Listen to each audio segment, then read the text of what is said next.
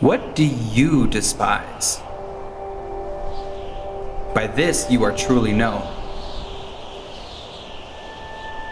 From the Manual of Muad'Dib by the Princess Irulan.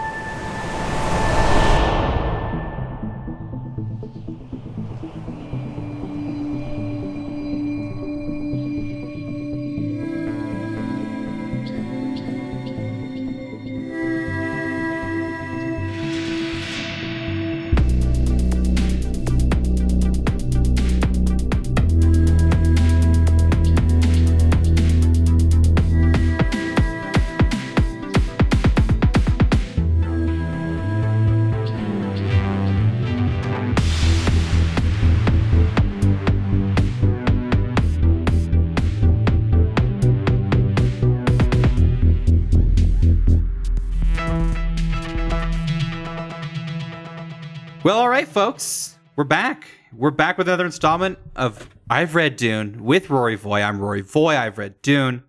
This is I've Read Dune. And you will be pleased to know, as always, I'm joined by my story boys, Andy and Austin. Hello. There they are. It's, you know them, you love them. The same as always. The trusted regulars. It's great to be back, everybody. How you doing? I'm doing great. I'm having trouble avoiding spoilers from the Dune movie. It's come across my feed a few times, and I've had to be a really responsible young man. Oh, like mean people from Morocco who for some reason get Dune 2 months earlier, just letting you know, just rubbing your nose in it. Yeah, trying to post all their hot takes on the Twitter, and boy, I just. Yeah, it's a very dangerous place for us right now. Trying to get ocean power trending. Not today, sir. Hashtag ocean power. You've got to keep it. If you got to use it, right? If you got to flaunt it. Mm-hmm. Well, this week, everybody, we're taking a look at chapters 25 through 27. It's gonna be a good week. We're just kicking off the beginning of book 2, basically, which we sort of hit last week, but it was, it's slow. It was a slow little creep. Yeah. I'm waiting for the dinosaurs and spaceships and stuff to sort of hit. All the stuff I'm sure is coming. Lightsaber duels and I'm sure you'll get there, Rory. Well, there are laser tigers, right? In Children of Dune, 2 books away, we meet the laser tiger. Oh, in 2 books, we get laser tigers. So, I'm sorry, I just kind of feel like I was originally pitched a different bill of goods for this podcast, and I would like to get off. But I'll stick around for the children. I've been pretty patient, I thought. I'll stay for the kid, Yeah. Andy. Yeah. I don't want to leave you. I just don't want to leave you alone out there, Thanks. This would be a sadder podcast if it was just Rory telling me about the book and me going, haha. Yeah, nice. I guess you could say I really am the glue that holds all of this together. You're right. No, I'm just full of Dune fever. I'm ready to get going. All right, why don't we get this party bus rolling? Why don't we dive right in? Okay, Roy, I need you to hit me with our chapter title. Okay, you guys, chapter 25 is gonna be called That Scene from the Trailer You Liked. Oh. So, do you guys remember where we left off? It's been a little bit. Yeah. There was a lot of like desert time where Paul was like, I've got some pretty big powers now, Mom. And Mom was like, fuck, I'm not the main character anymore. And then I guess Thufir Hawat haggled over a lot of body water. You did haggle over body water. That's right. Yeah, they were in the tent for a while, and then he got jumped by some boys in blue. Yeah, right. But Hawat is in a different place. He's not. Yeah, he's back in town. He's still in the desert, but he's in a different desert. Right. Mm-hmm. Well, that's going to be confusing. So 25 opens in a familiar way. There's an ornithopter closing in on Paul and Jessica, who are still just kind of out wandering the dunes, as it were. Have they sort of changed their outfits to show that they've been out in the sun for a while? Like their shirts have been torn to make headbands? Is that a rhetorical question, or are you just stupid? Because they're wearing still suits. They're wearing still suits. Oh, shit. Oh no, we know enough about the book that Rory's getting mad at us now. You should know this by now. Okay, I mean, And but they speaking haven't of like things- they haven't taken the top shirt of the still suit off and have it like around their waist because they're hot. Right. Okay. And speaking of things you should know by now, when ornithopters come find Paul and Jessica in the middle of nowhere, who comes out of that ornithopter? Is it Gurney? It's Duncan, Idaho. Oh, it was Duncan. That's right. And it's Duncan, Idaho again. He has come to find them in a helicopter once again. This time, bringing with him Dr. Kynes and a cadre of Fremen, an unannounced amount that is enough to fit into one ornithopter and not a clown car's amount. Not a clown Okay. car's amount. Just an average amount of people to fit in an ornithopter, which is completely undescribed in this book. for the amount of page time they're getting, we know nothing about ornithopters. See, that's honestly a interesting. disappointment. Yes, because you can really kind of tell for a lot of authors or creators how horny they are for airplanes. Really tells a lot about who they are. I guess aircraft, like if this Yeah. was a Miyazaki joint, we would know very much about these sky birds, or just some sort of World War II guy, because they love helicopters. Yeah. So anyways, they get out of the ornithopter, and luckily, I don't know, this whole meeting has a little bit of rigmarole, I guess. So they get out of the ornithopter and then say, hey, let's all go together over this way. Let's walk there, though. And Dr. Kynes knows where they're going to an Imperial Ecological Testing Station, some desert station, some gas station out in the middle of the nowhere, right? Yeah. And they do. They all walk there, and it's all cool. Shh, next chapter. Next chapter. No. There's quite a lot. It just felt like pages were spent just kind of getting everybody to this place. Yeah, But yeah. that's neither here nor there. Paul will correctly guess that this facility is the aforementioned Imperial Ecological Testing Station, which we're just kind of, I think, really firmly establishing Paul's spooky guessing ability. It's like Paul has a copy of Dune in his pocket. Uh-huh. It's like he's a less cocksure Sherlock Holmes. He can figure shit out, right? But he's like, yeah. he's always guessing rather than just telling people their business. We get a little bit of, I think, what is probably establishing future plot, where a Fremen tells Dr. Kynes that the field generator equipment isn't working, so they cannot be masked by proximity detectors. So I assume that ships flying ahead can scan for life signs, Star Trek style. Oh, okay. The Fremen also will call Dr. Kynes Liet, which we knew, right? You both knew that Dr. Kynes was Liet. Yes, because you told us that. Okay, fair enough. So I told you because it came up in the book. So now, Right. Paul and Jessica know because they've heard whispers of this Liet character as well. Sure. Duncan, Idaho is going to inform Paul there's no possible way old daddy Duke Leto has survived, and now he's the head of the Atreides line. Okay, so they've got You mean confirmation. Paul? I thought Duncan was saying, "Now I'm the head of Now the I'm the head." Atreides line." Me, Duncan, Idaho. The Atreides. Idaho. You mean the Idaho line? This next part is kind of funny because I feel like what Herbert's going for is that Paul is trying to take this news seriously and portray himself as the Duke Atreides, right? Mhm. What happens sounds like Idaho tells Paul, "Hey, I'm sorry your dad's dead," and Paul says, "That's funny because now that I'm the Duke, that's no fucking way to talk to me."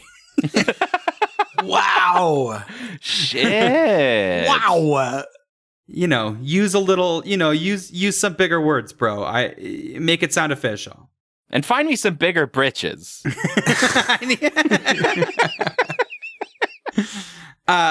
So Paul is now going to go into what his orders are as Duke. He wants to get proof that the Sardaukar helped the Harkonnens to kill his dad. Mm-hmm. He's going to threaten the Emperor with this knowledge, saying he will tell all of the other great houses about it. As you can imagine, using the Sardaukar against royalty is somewhat frowned upon. Yeah. Okay. Right. Sure. And there was that whole thing where the Sardaukar came into the room where Leto was gassed, was getting gassy. And they were like, you guys, this looks really bad. Right. Now, hold on. So you said that Paul is going to do this. Does this mean they're still like tromping around the desert and he's like, I'm going to do this someday? Or is he actually... I don't think Paul and Jessica at this point know the depths of how fucked they are presently. Okay. They've escaped an assassination attempt. The dad was killed. But they don't know that they're sand orphans now. Right. As they will sort of quickly find out. But all of we've seen of the Baron's retaking of Arrakis is unknown to them. So Paul is thinking he's going to sort of sit on the throne reasonably soon. Right. I just got to get home. Yeah. Yeah, we're going to get home, and I'm going to use that sweet phone that we have that calls all royalty. The king phone. Have you heard what happened? My ducal phone. Paul's got another little twist on this plan. He's going to offer the Emperor an ultimatum to prevent chaos. The chaos that would ensue from all of the major houses figuring out that the Emperor is sort of a loose cannon. Which is the way I like my emperors, honestly. Paul says he will be willing to marry the Emperor's daughter, the Emperor has no sons. There's only Princess Irulan, who we don't know. Ding, ding, ding, ding, ding, ding, The ding. name is the list. It's the girl. It's the girl from the beginning of the chapters. They said the thing. She's in the book. So he'll get married to the Emperor's daughter, and then he won't be a shithead and narc. And what was her name again? Irulan. Cue the theme. Paul says he needs Kynes to pull this off. I suppose that's because Kynes, as the Imperial planetologist, has the bat phone somewhere to call the Emperor. It's a little unclear what Kynes is going to do. Besides, Kynes is generally competent and a useful ally, but why he is a linchpin of this operation, I'm not totally sure. It's because Kynes has a fully charged Motorola Razr. Well, okay. I'm not trying to derail this. We got a lot to cover, but I have yet to truly understand, nor ask, to be fair, what the fuck a planetologist is. I get Judge of Change, but what is he? Do you? Well, he's both, right? He's an Yeah, but Imperial what does a planetologist. planetologist do? Well, he's the Judge of Change too. Right. But that's the other thing. No, So Andy, I'm you not said sure- you understood that part, so... I know. Okay, let's move on. He's a doctor, an Imperial planetologist, and the Judge of Change. And if you have more questions, I really wish you wouldn't. Okay. Getting a lot of Understood. questions already answered by my job title. There are actually some inferences to be made here. It's unclear, but the thing is, as the Imperial planetologist, this seems like probably not what he's supposed to be doing. So yes. anyway, okay, so As we all know what an Imperial What he is planetologist supposed to be doing. supposed to be doing. We definitely know that. So Kynes does have an interest in the ecological growth of Arrakis, of making it a more habitable and sustainable planet. Sure. Okay.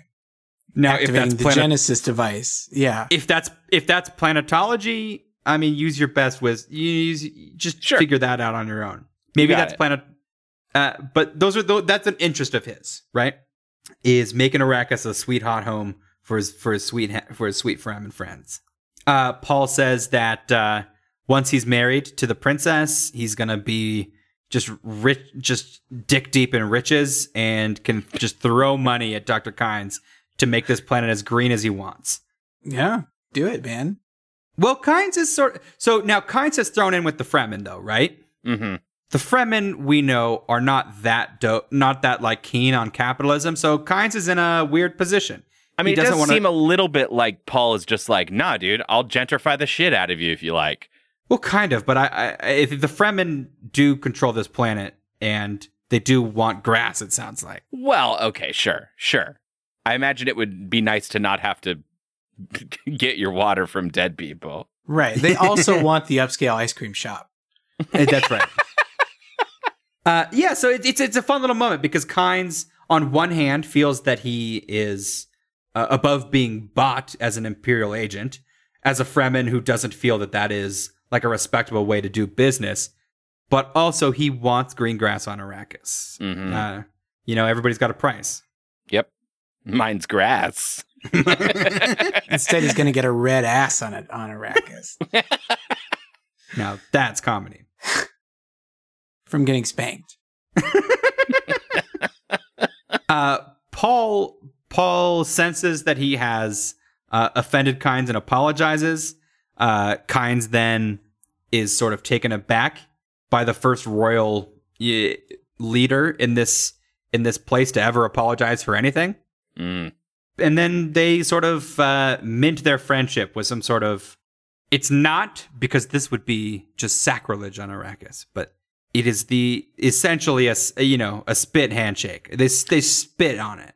But they don't, because obviously... Water. That's valuable water. Very valuable water. You would waste your body's water on a hand friendship? I had a few of those in college, After these handshake friendships, here's where the title of the chapter comes in. Ooh. We hear clanging and shouting and noise, bad noise, spooky noise, upsetting noise. Do you remember in the trailer when Aquaman just like goes ham in a hallway against some dudes? Yeah. Oh, yes. yeah. Here it is. Here's that hallway. Duncan Idaho is fighting savagely with the Sardaukar warriors. Oh. Okay. I've yet to dislike a fight in a hallway. It's They're good. Historically a great place to kick ass. I'm on the exact same page. He does the thing. He, refuses to let Paul join. Paul and Dr. Kynes have to close the door behind him so that they don't die. They don't, because Idaho. This is sort of a moment where maybe Idaho can take him, right? Because we've seen him be Aquaman like quite a bunch. Mm-hmm. But old Dr. Kynes and little boy Paul are just no match for these guys. So if Duggan goes down, they're full blown toasties. So they slam the door shut and just hope for the best, right? Yeah. Kynes sends Paul and Jessica. He's got a sort of escape tunnel that's good for 2, I guess. He says that he's got a reasonable reason to not... I don't know. It gets a little lost in plot convenience. He doesn't come with them because he knows that as the Imperial Planetologist, he's got some sway that he can't just get iced right here and there. Mm-hmm. So he just sends Paul and Jessica away. So they're slowly losing members of this group. Well, we only had 2 at the start of the chapter, but we're back to 2 again. Okay. Yeah. Because Duncan Idaho keeps showing up and leaving in helicopters. It's very real. Or in helicopter kicks. Yeah. Oh. In his Air Jordans. Oh, that kind of kicks. Paul and Jessica at the end of this escape route find an ornithopter. Have we seen? I'm trying to remember now because they did escape an ornithopter. Or the last time they were in an ornithopter, there was the Harkonnen guards were flying it, right? Yes. Yeah. And they used the voice finally to bring it down. Yeah. So now apparently Paul can fly ornithopters too. So good job, Paul. Everybody can fly helicopters. It's no big deal. They get in, and away we go. It really isn't a big deal. I could fly one. You could fly one. They got a stick. A giant sandstorm starts up as they're flying away, or had been going on and moves closer. It doesn't really quite matter. And Paul tries to fly above it. And I assume he does because he's good at everything. Yeah, but I'm saying tries because that's the end of the chapter. Oh, okay. Oh. This That's is very the exciting. attempt to fly above it. Yeah. Drama. And then out of the sandstorm, the face of Imhotep, right? Uh-huh. Right. Yeah. And insert mummy reference that I'm trying to do for this joke. The real judge of change is Anubis. Okay, so chapter 26, horny for mentats. So we are More go like ahead. tit for tats. Tit for tat. horny for tits in your tat. We're gonna start on Baron Harkonnen. We're cutting back. We're cutting back to the Baron. All right. Talking with Yakin Nafud. Whew, it's been a minute since we've had one of these. I forgot about Yakin Nafud. Is this a person we've met already, or did I just forget this incredible name, or is this the first appearance? You have heard this name before. He's sort of an arbitrarily named character. He was just last we met him, he was just a guy walking around, and then He was Yakin Nafud in all the wrong places. and then Leto killed all of Harkonnen's guards, and the Baron was like, "Who wants to be the new captain?" Ah, okay. Yakin? Anyone? Yakin Nafud. Yakin? Specifically Yakin? And I'd be willing to take alternate pronunciations of this if you guys want to give it a stab. It's Iakin. I like Yakin. Yeah, Yakin. No, we're not doing that one. Yeah, Yakin. And Nefud. Yakin I Nafud. I think you got it in one. I my think friend. you're- I like Yakin Nafud. Maybe I'm kind of stealing the cadence of Jaqen H'ghar, whatever. Mhm. I think you're 90% within the strike zone, you know? On whatever. I don't think it's Iakin Iakin Nefud. No. Yeah. My knees aren't hungry. I don't know that his name is spoken in dialogue. I think he will be unnamed in the movie if he shows up. Sure. Huh. We'll see. Maybe they'll figure out a way. Maybe he'll have a name tag with in phonetics. They should give a few people name tags in the movie. So anyway, he has come to tell the Baron that he knows for sure, for surezies, Paul and Jessica this time are just completely iced because he caught him in a cave. They bombed the shit out of the cave, and the cave was in a storm. So good job, Yakin. Yeah. Then the Baron asks the very obvious question. I think both practically as well as specifically in fiction. Waiting on a guess here. Oh. Did you see the bodies? Are there fucking bodies, you dipshit? Yeah. Someone's got to ask. And Yakin says, "No, I'm not going in a sandstorm. That's below my pay grade. I'm captain now. You should have thought of that." And then a Baron lot of- is like, have you seen any movie? Yakin, you dipshit. As a way to kind of curry a little favor and not get his head chopped off, Nefud does say that he managed to capture Dr. Kynes. Oh, and he did, actually. Yeah, and this I guess maybe a little alarming, right? Because Yeah. if Duncan's alive, how did they get to Kynes? I don't know. Good question. I mean, it did seem like Kynes was going to just sort of walk out, hold his hands up, and go, "I'm the planetologist. I'm immune. Ollie, I mean, Oxenfree." I'm sure that's- community. I'm sure that's what he did. The question is, who Yeah, and then survived? they hit him with the butt of a who rifle. survived getting to him? Right. Yeah, exactly. Since Kynes is the Emperor's planetologist, the Baron says that we should make his murder look like an accident. Oh, shit. Oh, fuck. I thought you were about to say we shouldn't kill him. Dude, don't do this. Dr. I don't- Kynes is dope. Dr. Kynes is a fun guy, but so far the Baron feels that he would be more appropriate as a carpet. What kind of carpets does that pervert have? More like Dr. Kynes' carpetologist.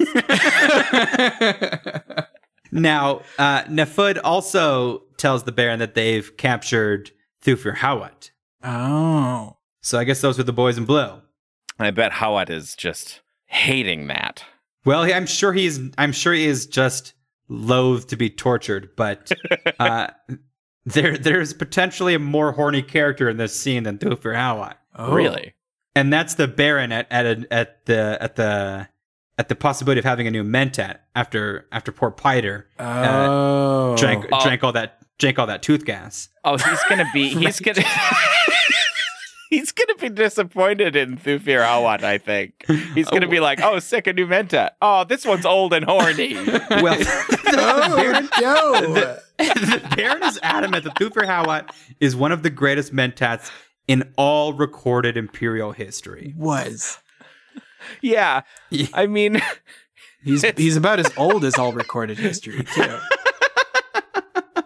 He doesn't even get it because he's also horny at the trick he pulled on the Mentat that's supposed to be this monstrously powerful Mentat, right? Mhm. He's so pleased that Howat thinks that Lady Jessica was the traitor.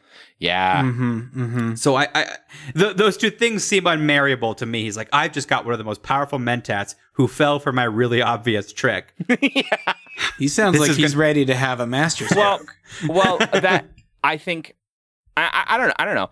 I actually really like that because it seems to speak to a cartoonish arrogance in Baron that's Harkonnen. fair. Totally, Right? that's totally He fair. Yeah, he fully believes himself smart enough to trick a Mentat, but is still excited to have a Mentat again.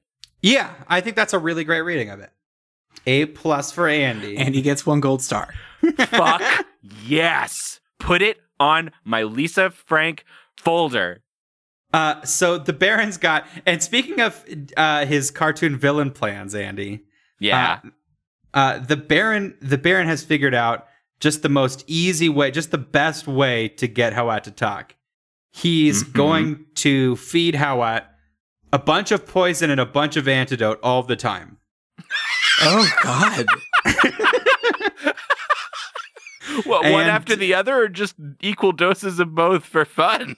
Mostly for fun, mostly like so that he's just so full of poison and antidote that the second he stops getting antidote, he's gonna, I don't know, turn into a snake. Whatever happens when you're when you're so full of I poison. don't think he turned into a snake. Well, how do we get snakes? How do we get snakes? Good question, Rory. But this is his fun plan. Is this weird poison antidote slurry? Then he is going to just keep stoking the flames of Lady Jessica's betrayal to Hawat. So he's going to fill him with poison and antidote, and make him a jealous bitch about about Lady Jessica, and until he turns on her, until he starts helping Oh, the man. Baron, who thinks that she's dead, but whatever. Sure. Well, I don't know that he's peeved. He doesn't have a body. I don't think he's 100% sold, but he's not like these. Lady Jessica's definitely alive. Get back out there. He's right? got to seal the deal, you know? Yeah. This having of a Mentat and retaking of Arrakis has the Baron. His horniness for having Hawat is that he thinks he'll be able to get a Harkonnen to marry Princess Irulan. Oh, sure. Oh. And that'll seal his deal. That'll seal his deal. Here's a fun thing. What's also Paul? A A Harkonnen. Harkonnen. Oh, fun. Literary. How literary. But the Baron doesn't know that, or does? Remind me. Doesn't. The Baron does not know that Lady Jessica is the daughter of a bar wench he met one time when he was like hot and young, maybe fat still. I don't know. Right. I like the idea that he was hot and young. I do too. Let's pretend he was cut. Yeah. The suspenders used to be to hold up his muscles. Oh, that's not what I thought you were going to say. Need gravity suspenders to slang this duck. I had an alternate title for this one, but I wanted to mention it now. Okay. The Baron is going to summon his other nephew, Raban, who we have not met, correct? Correct. You know, I don't think so. yes. This is brother, or at least relatively related to Fade. To Fade. They're both nephews of the Baron. I don't think we know their relation to one another. Sure. Who the Baron refers to as a muscle-minded tank brain. Oh, that's good. That's a fucking sick burn of the week. Yes, it is. Now, this fucking lughead is who the Baron is going to send down to be in charge of Arrakis and just be really shitty at it. He's Okay. He's just sending down a dunce to fuck this place up because he believes basically that he needs Arrakis even more frothing for revolution than it already is, so that when he installs Fade later, Fade Ratha, it will be seen as a welcome change of pace. So Saban is like, sorry, Raban. Saban is the Power Rangers guy. Raban is like a walking, talking anthropomorphic steam engine. Yes.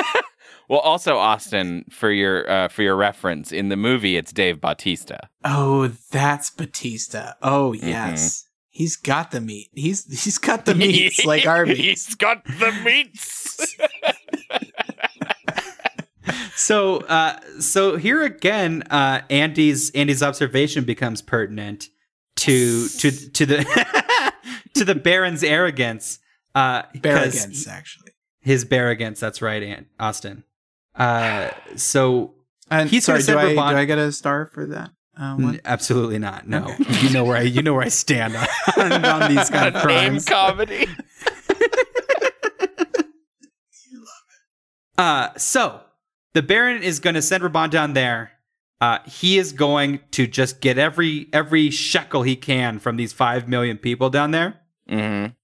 And remember, this is the person that was just described as a muscle-minded tank brain. Raban says, 5 million people is definitely not how many people are there. You're not counting all of the Fremen.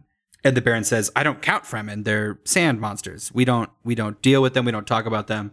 We don't count them. We don't look at them. Racist. Yeah. But it's an interesting moment, right? Where this guy who's apparently stupid immediately has an insightful observation, and the Baron ignores it. Sure. Yeah. Sure, totally. Yeah. Yeah, who's cackling with glee about how smart he is. And he's just like, no, I don't. You mean that wholly capable, like, governing fighting force that exists all over this planet? No, they're not there. I don't see them. The Baron instructs Raban, his first order is to take a hostage from every single royal family anywhere near Arrakeen. Who they are, where they are, of what consequence they are is unknown. But basically, the Baron's plan is that anybody who has the money to make a space call to the Emperor now has a strong incentive not to do so. I see. Sorry, run that by me again. Why do they have... Because why he's going shouldn't to take they a do that? hostage from all of them. Oh, got it. Okay. And that's it, basically. Raban has to go down there and just take money, be merciless, just be a shithead. Everyone's favorite. They have, waiting to hear those words. Go be a shithead. Oh, thank God. I've been waiting for someone to ask. The muscle-minded tank brain once again asks an interesting question. What about Dr. Kynes? We can't kill him. We can't let him go. Even though the Baron did order him murdered, the Baron has, I guess, a contingency in place that Kynes is far too addicted to spice to ever leave Arrakis. Oh, I didn't know they had a spice prob. I don't know if it has come up in the book yet, and I don't know if I'm talking out of school. For anybody who lives in the desert, it's in the air. Oh. And it's not like using it like the way that the guild does or the spice beer, but your body just gets acclimated to Like it. secondhand smoke. You're already it's like- addicted. You're already addicted. Interesting. Also, you've seen the Chris knife, so You're not Well, allowed to go. it makes me wonder, like, what didn't you say Paul had like a vision or something that him and Jessica were never gonna leave Dune? Yeah. I don't know. I don't remember if that was. I feel like that was a thing that we talked about. And like, is it just kind of a situation where if you spend too long living on Dune, you just can't leave because your body's duned? I think that's a pretty reasonable guess. Okay, I'll take that for now. So, you guys, last chapter of the night, chapter 27 of Dune. This is called Paul's science class. not what I was Oh. expecting. Is this like a flashback to when he's in school and he meets like a cute girl across the way when they're heating beakers? I thought you said you didn't read Dune. Wait a minute. They heat beakers? They heat each other's beakers? Yeah. Real hot. They get the That's- beakers real hot. That's so fucking hot. That's how science works. That's when the chemistry happens. You know what I'm saying? Okay, we're going to open on Paul and Jessica having now safely exited the sandstorm. They've escaped it. They've evaded it. So he did fly over it because he's good at everything. Well, maybe the Ornithopter's all fucked up. Oh. They sort of land Captain Jack Sparrow style. Oh, I like that visual. Mhm. Another happy landing. Pieces of Ornithopter just flying, and then they just sort of, and we're walking. And this is a safe landing only in its, it doesn't injure them. Right. It is a rocky landing. It attracts a worm. Ooh. So there is some chemistry happening here. This sounds like this chapter is about to attract my worm. This is going to be now we talked before, like, these sandworms are obviously massive. We have not had a reasonable size comparison yet, right? And that had been asked. Yeah. Does anybody have a guess using your own kind of approximations? What size, or what you're picturing, if not an educated guess. I'm picturing 3 Goodyear blimps in like a human centipede train. Okay, that's a good size worm. I'm sorry. The best that I got for you right now is a SpongeBob reference with the Alaskan bullworm, but that was like as tall as a building. Is as tall as like a skyscraper, like completely ridiculous. Is that too big? You're both wrong, because it is the size of a guild spaceship. These spaceships is I learned about that in planetology class. We also don't have a solid size of a guild spaceship. Well, and these spaceships have gills for underwater travel, I assume. They're a guild spaceship, Austin. You need to stop. You can't be this person all the time. Come back to us. He's just slowly dying.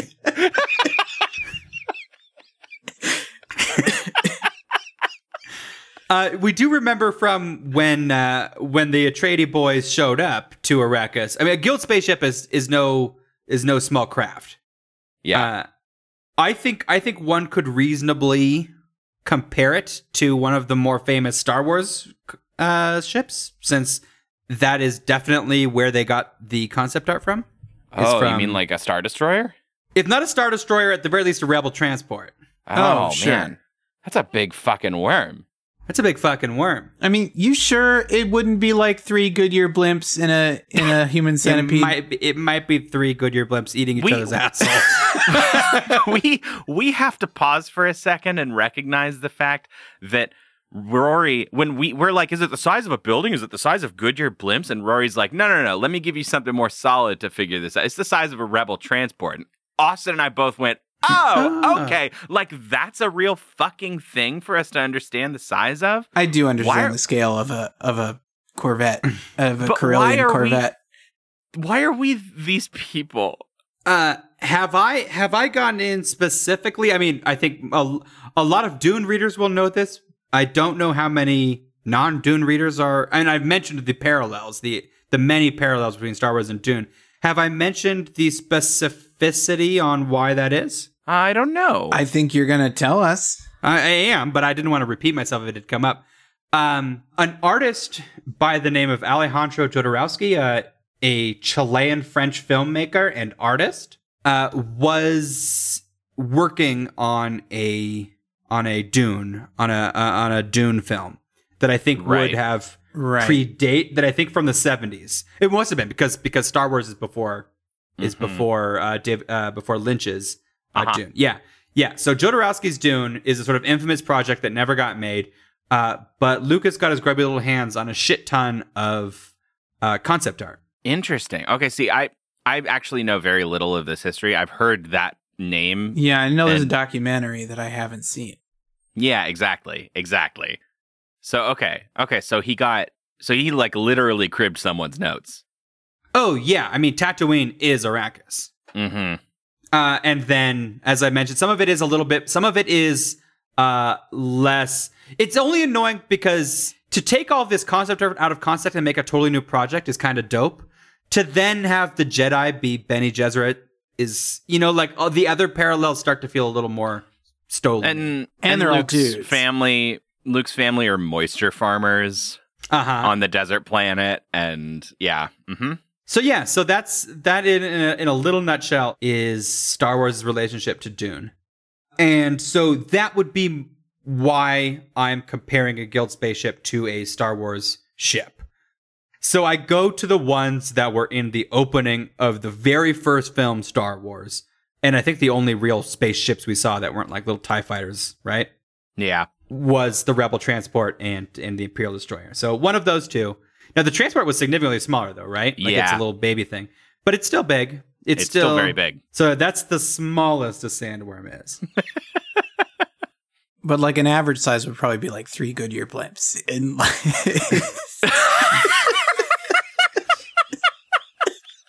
just digging for candy in each other. Just chomping ass. It's a good year. Paul remembers his dream of wandering the desert. In his dream, Idaho was there. I think you could read that a couple different ways. Either, so we know Paul's dreams are not perfect. So his future dreams are still capable of not coming true. Maybe Idaho is with them in spirit. Maybe it means Idaho is alive. I don't know that there's a solid literary interpretation of this moment. They make sure to walk in a disjointed rhythm, right? Right, to not attract the worms, right? To not attract the worms, you have to not walk rhythmically. And they walk single file to hide their tracks, hide their numbers. They do, but that's not for worms. Okay. No, that's true. That's from this book, Andy. He's being a shithead, but they took that from this book. The Fremen do walk single file to hide their numbers. So despite his best efforts to be disruptive, he's been insightful yet again.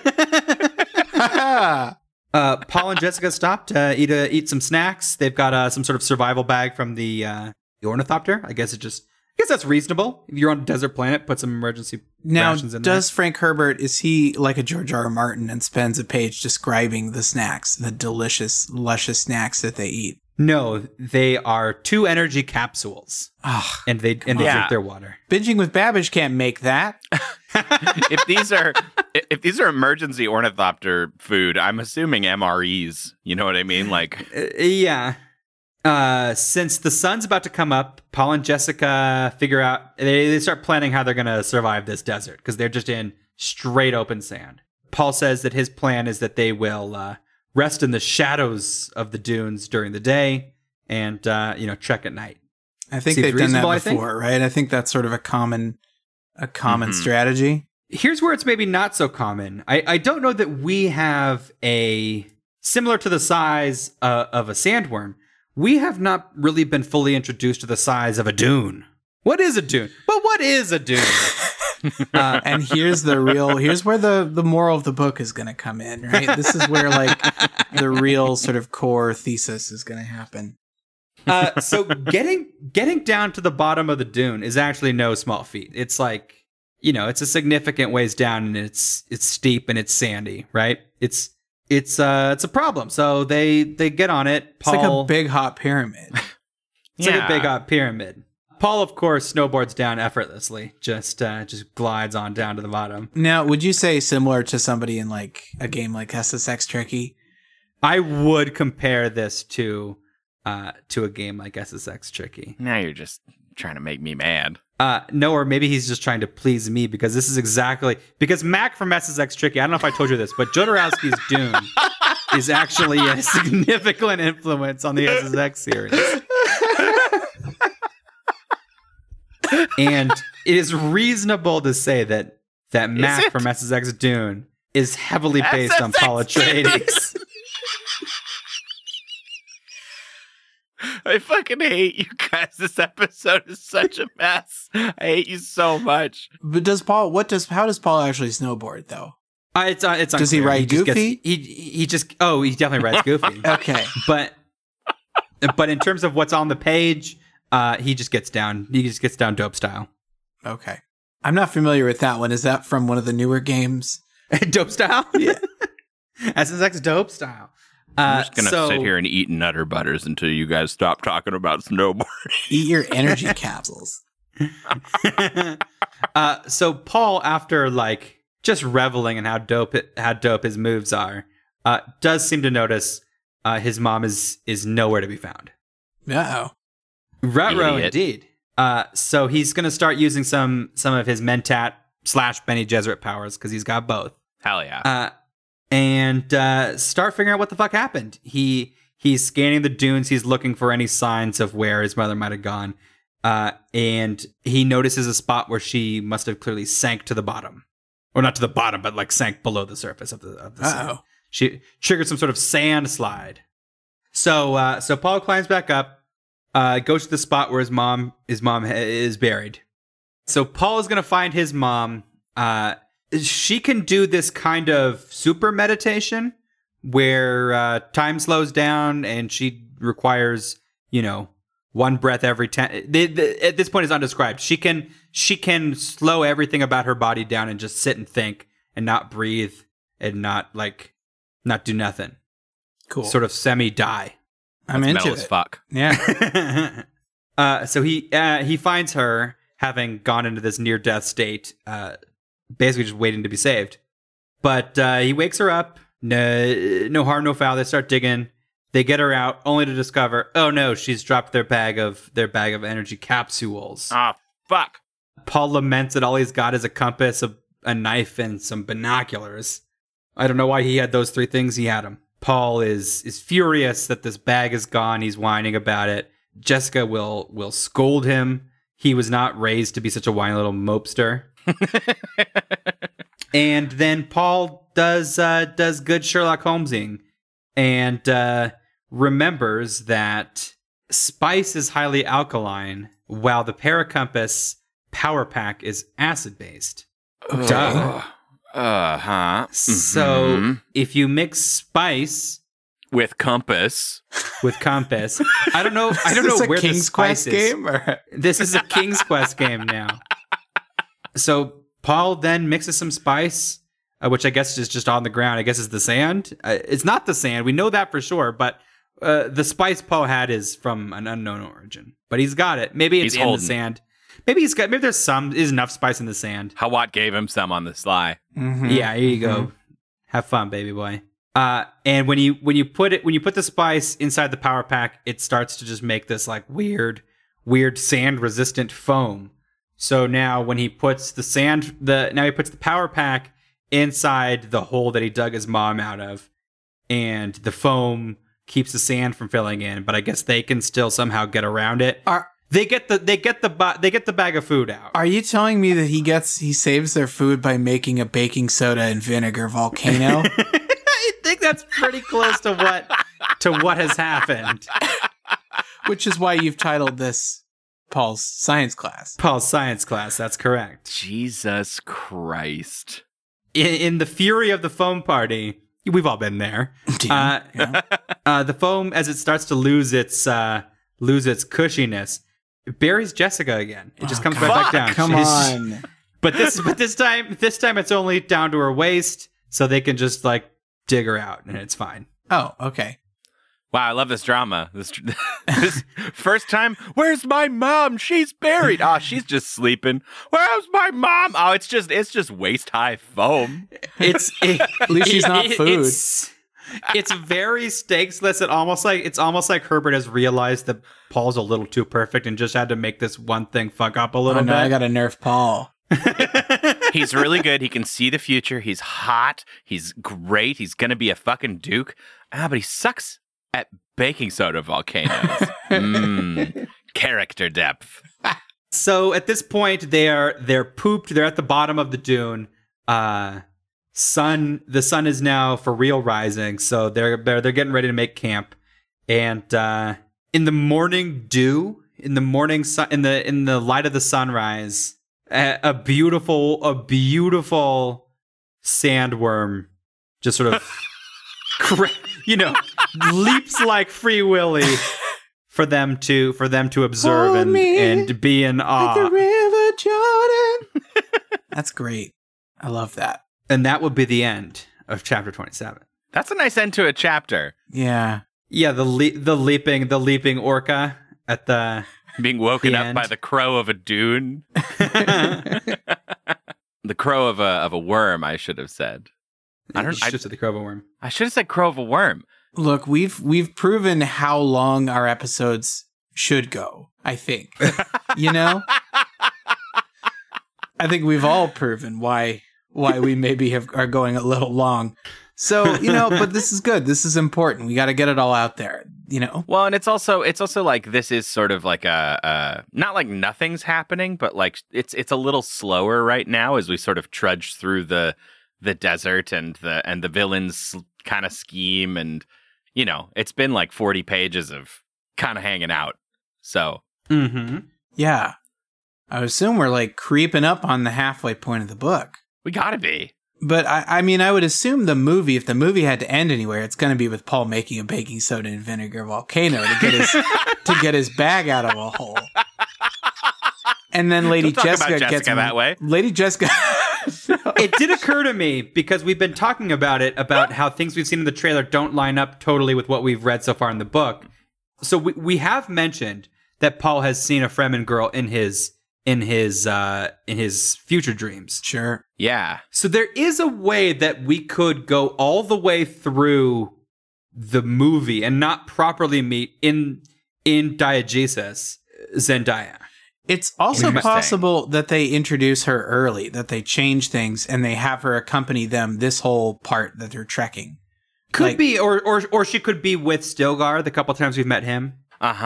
Yeah, it's interesting. So I put this in our Discord a little bit. Was someone was asking about our timeline for this podcast, and I did do a teeny bit of sleuthing, and I found, without getting spoiled, I found a thread where people were asking about like how far does the movie cover for people who'd seen it in Europe or whatever, and it looks like at our current pace, the episode that comes out November 10th should get us to the end of the plot beats that are covered by the Dune movie, but who knows how much they rearrange the stuff inside. You know what I mean? Right. Mm-hmm. Like book 2 and book 3 have significantly more action scenes. They're not enormous on the page, but those are places to really, milk time in a movie. Totally. So who knows? But what I do know is that we are one step closer to having read Dune. Yeah, baby. Now kiss your dunes. Good night. Now kiss your Dune. Kiss your Dune. Now kiss the Dune. You may now kiss the Dune.